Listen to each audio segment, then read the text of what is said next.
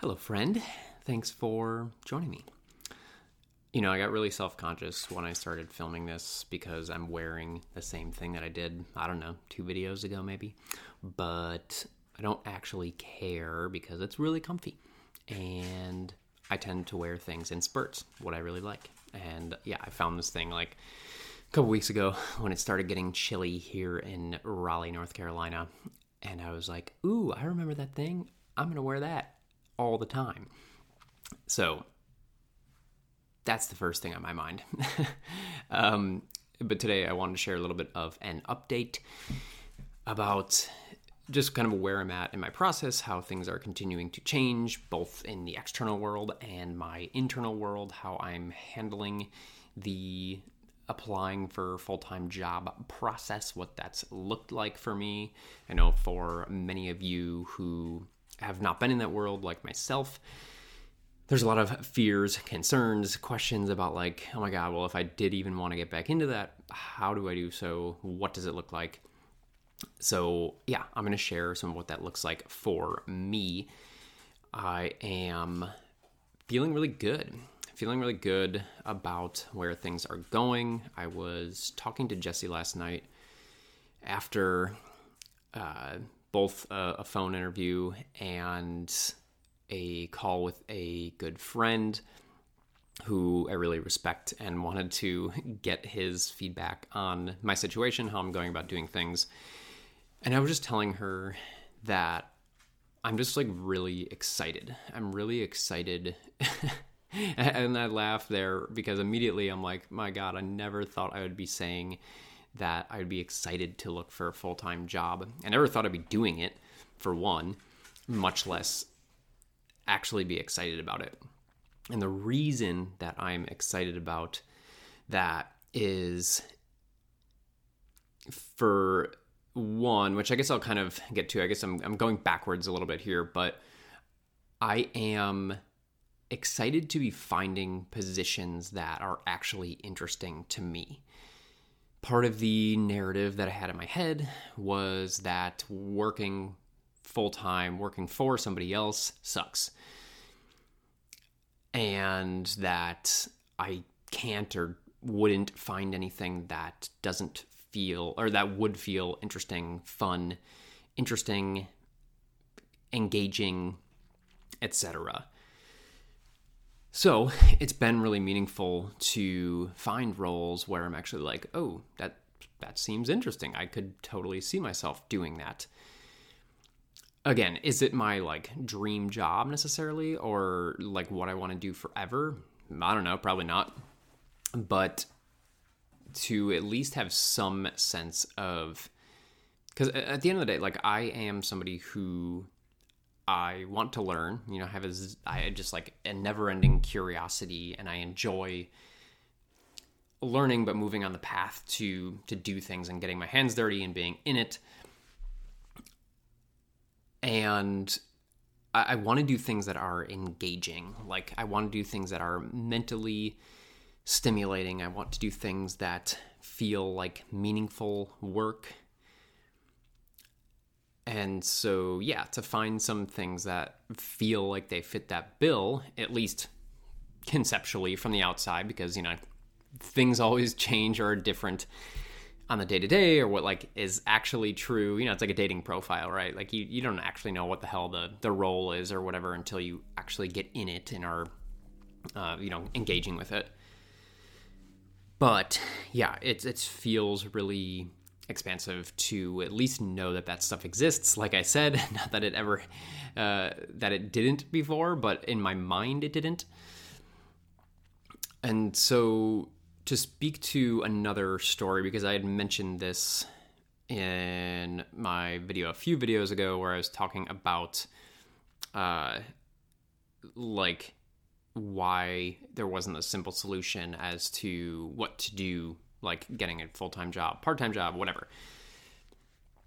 And that was that I don't think I'm marketable, was the story that I had. And so that was one of the things that I was really looking forward to sharing. I think I've kind of mentioned it here and there in the past like video or two. Or I also forget that I'm recording this on my podcast. I keep saying video. I need to be saying recording. So apologies, podcast listeners. I had this belief or this story in my mind that I wasn't marketable. And it's funny, I'm at the point now where I feel very marketable because of listing out my experience in a resume and, looking through that and reading through that and thinking through that. I've realized that it is a broad skill set, but there's also a common denominator to it, or common threads within that. And so what I've found is that there's a couple things. And again, I'm sharing this in hopes of it potentially resonating with you wherever you're at. I have a friend who I talked to yesterday as well, who has been in different industries, has never ran his own business, but he's been in very drastically different industries. And so it had been hard for him to he hasn't gone very deep on one thing. He's done a handful of different things. And so you end up with this broad skill set, this broad resume. And it's hard in a world where it's a world of experts, and companies want to, at least the old way of doing things is that it's very linear, very hierarchical. Companies want to see this kind of linear form of growth. So for the older company, the more traditional company, the larger corporation, you're going to need that deep the dive in whatever your field, your position, your role, etc. But a lot of smaller, younger, more progressive companies are valuing people who have a diverse skill set, who are individuals who are willing to learn, but also pick up on things quickly, and who are somewhat moldable to what they want and the roles, especially if it's a smaller company and they want you to really sink your teeth in and create the role and or a team to what the company needs. They just want people who are going to really fit their culture and what they're building, as well as have a skill set. Now, it doesn't mean that not having any skills or any expertise that doesn't matter, because it does. And so that's kind of the other thing that I was going to get to with my experience and what that looks like is what I've realized after being in a client-facing business for going on, my own business 7.5 years, in this, I was in training for a year before that. So 8.5 years of client-facing work, one-on-one mostly. With that, and then adding in donut stuff, which I was at farmers markets for that first year of the Beacon Donuts startup with my cousin, serving people directly there. And then even before that, my very first professional experience, my 9-to-5 job, was as a business intelligence consultant. So I was a consultant. I was doing work with clients. So the trend there is that I have done client-facing work. I've been serving people, working with people, building relationships in some form or fashion for my entire professional life. And this probably seems obvious to many of you, but when it's our world, when it's our story, we can create, we're not objective to it. So it was interesting for me to have this takeaway and be like, oh shit, I actually do have a pretty, all of my experiences around people and relationships and supporting that somehow, and supporting people and serving some greater cause. So with that, because I'm sure people will be curious, I think for anybody that, again, is in a similar boat, you're probably interested in like, well, what are you searching for, Ben? If you've been running your own business for this many years, if you've been doing this, how are you going into the working world hoping to get a decent job that like with your expertise? And so what I am looking for, and again, if anybody out there has something for me when you hear this, hit me up.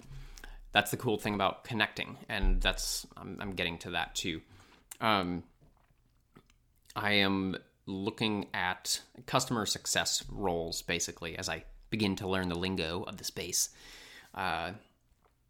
Really just helping businesses with their relationships, creating, maintaining, cultivating relationships, because at the end of the day, that is the lifeblood of any business, internal or external. Both are incredibly important.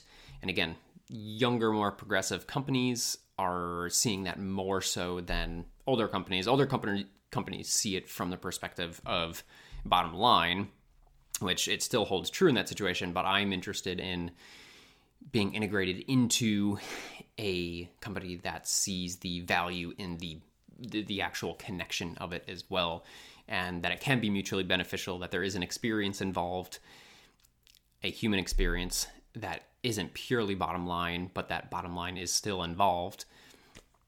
So that's what I am looking for. And yeah, like I'm feeling very confident in that. I know there's gonna be, like, I don't have the professional experience.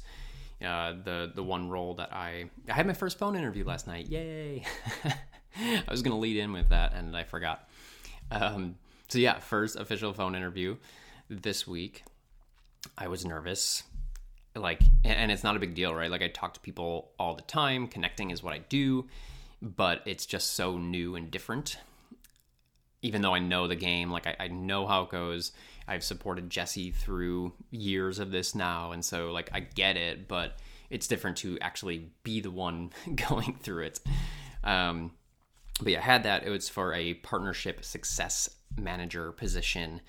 Actually, ironically, talked to a buddy last night who noted a position like that at his company as well, and so that's been something that I has been continuing to kind of fall in my lap in terms of what the role would be, not offers, but so yeah, and I'm super interested in that. So like clearly I haven't gone out there and created brand partnerships or anything like that. So I do lack the technical piece of that or the experience piece of it. However, I am very adaptable, right? I'm somebody who, because of my breadth of work and my experiences and the diversity of it, I have shown that I am a quick learner. I like to learn, and that I can do shit on my own, right? Like they don't have to worry about me or micromanage me. I can take care of things on my own. So that's kind of what I'm leaning into in terms of being marketable. But as I mentioned, connection, I kind of wanted to loop back to this as like the most impactful way that I am approaching this part of the process for me is I'm not simply going on LinkedIn and applying for every possible job that I see. I am leveraging my network and my connections first. And I say that, like I'm doing that from a place of heart. This is also the benefit of being a good person. Like I'm a good guy. I'm a good person. And if you're listening to this, likely you are a wonderful woman or man as well. I should say person, I suppose. You are a wonderful human.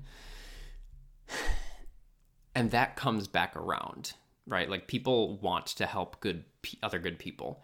And so for me, I've been connecting with a lot of my friends or people that I've worked with, because now I have a lot of people who are past clients who are now also dear friends, both in the coaching space, the life coaching, as well as the training space. So I have these really cool connections built where these people not only know me and have worked with me on a professional level, but they also know my character and who I am. And so they can vouch for me for one, and they can be referral sources if that fits. but they also just want to help in general too. Like, even if that's not a thing, they can help push me in the direction of things that might work. They can make connections, reach out to people, things like that. And so that's what I'm doing right now, is really trying to lean into my community. I've created a really awesome community over the years. I'm really grateful to have the people in my life that I do. I'm very fortunate, but I've also done that intentionally, right? Like, I've also cultivated these really, really meaningful relationships. And these are the moments when I get to reap the rewards of that from a support level. So I just want to mention that, because I know for many of you as big thinkers and deep feelers, you are a good person. And because of that, people want to support you. And I've actively been asking for help and support during this time. I'm not pretending that I can do everything myself, or I want to do everything myself. I am very openly and graciously asking for support, leaning on that, and allowing other people to give that to me. And then, of course, showing my intense gratitude in return as I transition into this, world that I am quite ignorant to after being out of it for a while. I thought there was one other thing I was going to share after the connection piece. That was the most important thing I kind of wanted to get to. And yeah, for me, I'm really just trying to keep an open mind here and move forward with that. I'm interested, curious, excited. Oh, I remember what it was. The one final thing I wanted to say is, like, what I'm actually finding is, like, when I started this, I was like, okay, I'm going to have to be applying for roles that are like 50,000, like entry level type roles.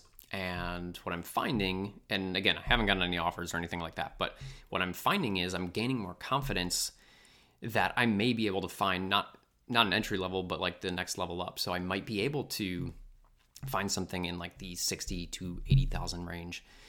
And that feels really, really good to me, because again, I just had this deep story of I am not marketable. I don't have anything to offer, when now I'm seeing that that's absolutely not true. And I very deeply believe in how much of an asset I am. So to rewrite these stories for me has been really empowering. It's been really interesting. And I am starting to feel a sense of possibility of what is out there and what my next steps may be. So I'm going to end it there today. Super excited to continue to share this with y'all. Thanks for hanging out. As always, if you have questions, comments, concerns, feedback, insights, advice, hit me up either in the comments or shoot me a message on Instagram at benjamin.m.fritz. But I'm going to leave y'all for now. Talk to you soon.